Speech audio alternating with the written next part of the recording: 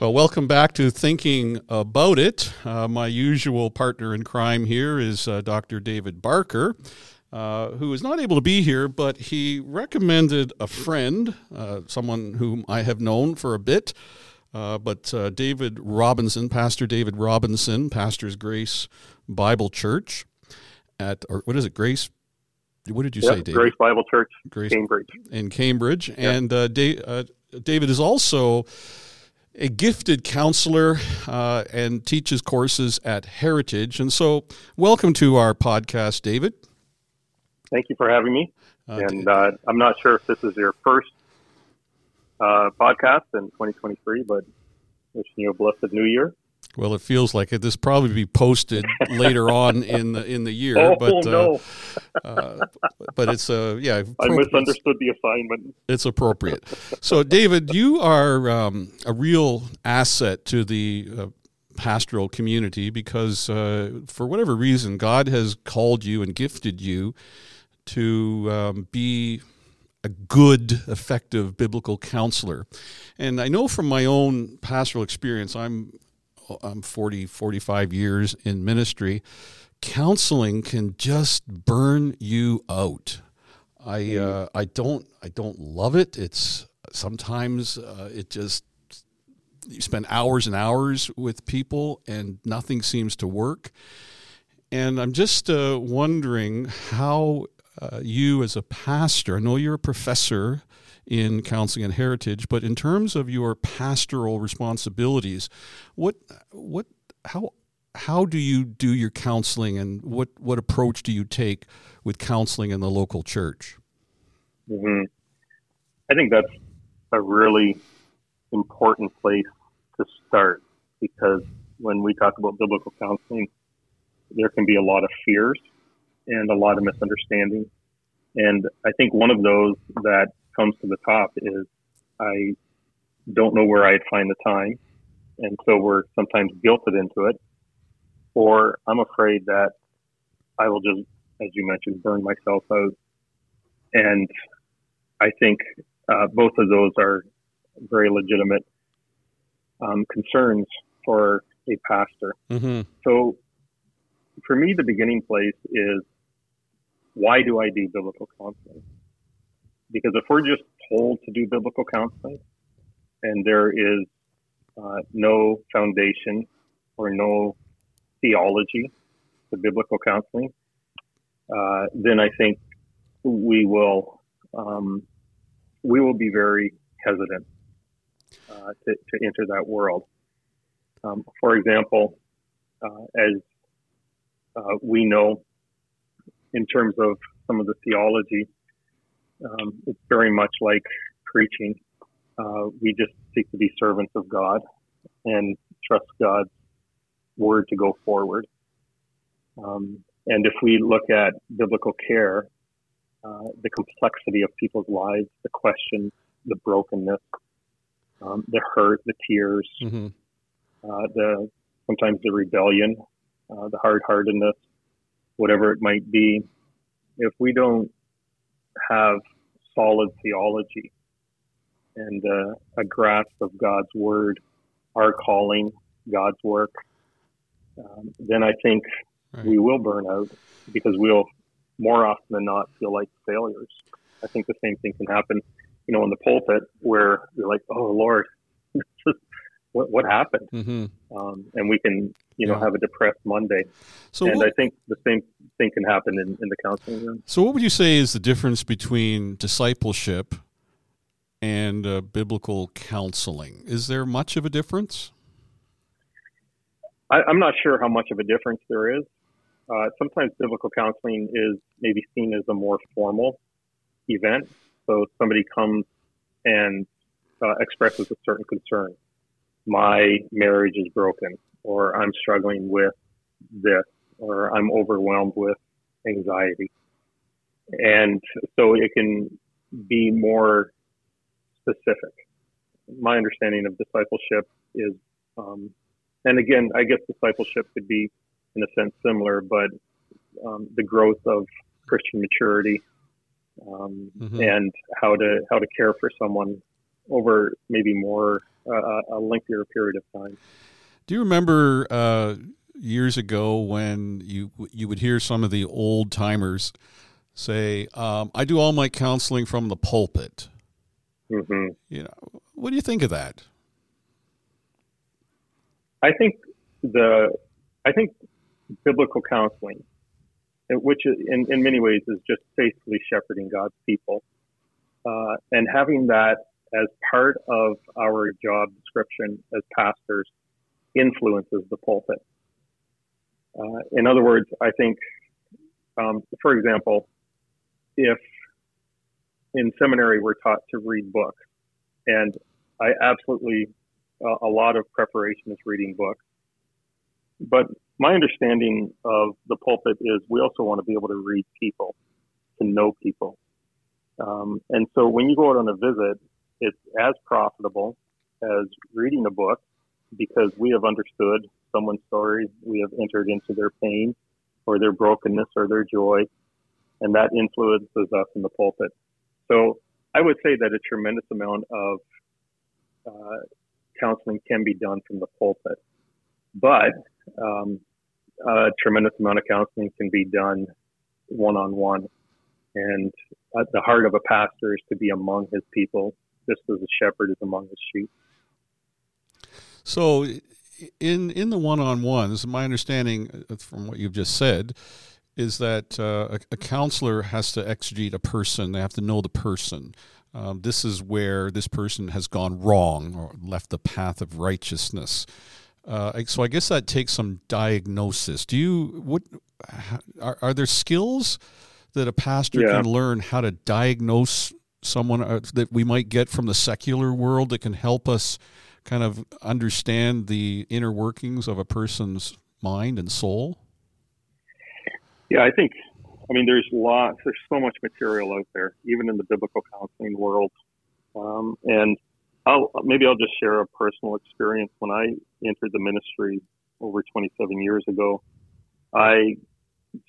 people would, and I was relatively young, but people would come to me, and I wasn't ready to be with people. I didn't know what to do. So I began a journey in the world of biblical counseling. And one of the books that impacted me quite a bit was Instruments in a Redeemer's Hand by Tripp. And the simplicity of it, and yet the profoundness of it, I think is what impacted me. So when somebody comes to you, we think we have to solve the issue, or we have to speak, because that's what we're trained to do as pastors. We're trained to speak, trained to answer questions. But interestingly, Instruments begins with loving a person, and then listening, and then speaking, and then doing. And the book goes through that. And what's interesting about that is, and it's what you mentioned in this question, when somebody comes, I just want them to know that they can say anything, that they will be loved in the name of Jesus. And I want to hear their story. So someone walks in and says, my marriage is going through a difficult time. And we can begin to think, well, there's sin, or they just need some theology. But we don't know what that word difficulty means. What is difficult about their marriage? And so how do we spend time loving the person, assuring the person that their story, we want to hear their story, and it's a safe place to tell their story. And also that we listen well. And I think that is a large part of biblical counseling that we can often miss out on, loving and listening. And so early on,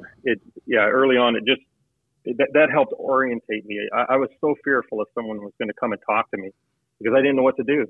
And the book, set my heart at rest. To say, okay, the first thing that I just need to do is love the person and know the person's story. Okay, and when you're listening to their story, are you asking God to give you insight as to where you might focus going forward after they finish their story, and then you just kind of work on those areas and apply truth to that? Is that what you're saying? Yeah, the a lot of listening, and while listening, you're trying to ask some good questions. You're trying to get to know their story, and then like we know, the Word of God is so practical. And I know that there's areas where you hand it over, or you work in conjunction with those in licensed psychologists or psychotherapy or whatever it might be, and I never diminish that. But there is a lot that's offered in the Word of God that is incredibly practical. And so, flowing out of the heart, our hearts were challenged to listen to the Word of God, and then, but then it's, as you know, it's not as simple as do the Word of God, because so often people are discouraged or they tried that, and then the other difficulty that sometimes comes along with biblical counseling is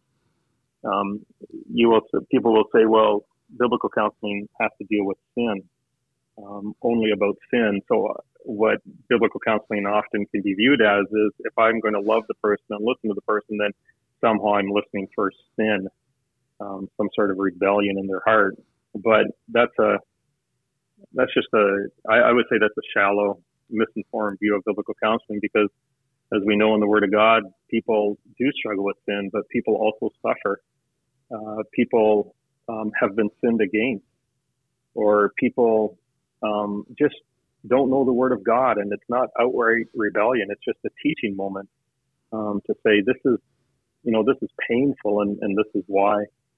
So there's a complexity of reasons as to what you're listening for when a person is coming to speak, and it's the same thing in the pulpit. We don't just talk about people's sin. We talk about their suffering, how they've been sinned against, all those issues. Now, aren't you afraid that when people know that their pastor is an excellent counselor, aren't you afraid that you'll just be overwhelmed? And how do you handle the demand once people know that that's an area of your gifting?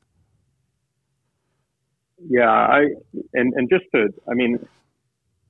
biblical counseling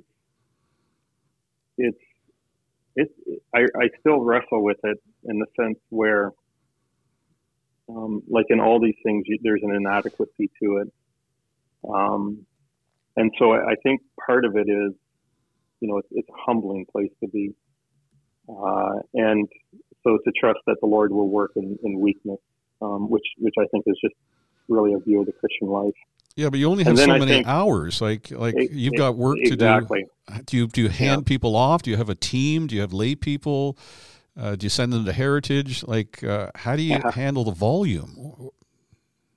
Yeah, and again, that's I don't think there's an easy answer to that. But part of biblical counseling is also entrusting the problems and the difficulties that people go through to the church. So biblical counseling isn't just a pastor's role. Right. It becomes the church's role. And I think that becomes very difficult because for a generation or so in North America, at least in Canada, pastoral care and church care has been removed from the church. And we're so afraid to say anything because we might say the wrong thing, and we so entrust it to others outside the church. And I'm not saying I'm not criticizing that. I'm just saying that the church seems to have lost its voice. So part of how I handle some of this is we try in our small groups for that to be front line. And I think a lot can be done in small groups. And then if it becomes more serious, then we seek to move it up. Or move it to different areas where somebody might be gifted more in that area to deal with that specific issue. Okay. Would you counsel someone who doesn't come to church, just someone from the community who just wants free counseling? Would you say, I'll do it under these circumstances, or would you not? I will do it sometimes, but my primary calling would be to the local church. Mm-hmm. Yeah. And believing that the church is part of your counseling therapy. I mean, that's how I look at it. The church does a huge part. Yeah. Just being in the Lord's house on the Lord's day with his people is sometimes very therapeutic. David, It is. you're not going to believe Yep. this, but our 15 minutes is up. I knew this would happen. Perfect. We just got Yep. started, but I want to thank you for helping us out. And David said that we might squeeze a couple of sessions out of you in the days to come. Would you be up for another call one day? Yeah, that would be great. And I'm just thankful that the church is talking about biblical care. That excites me. And for you and Dave to have this conversation, thank you very much. Well, that's all the time we have. Thank you for listening to us. Until next time, I'm Bob McGregor with David Robinson. See you next time. Thanks for listening.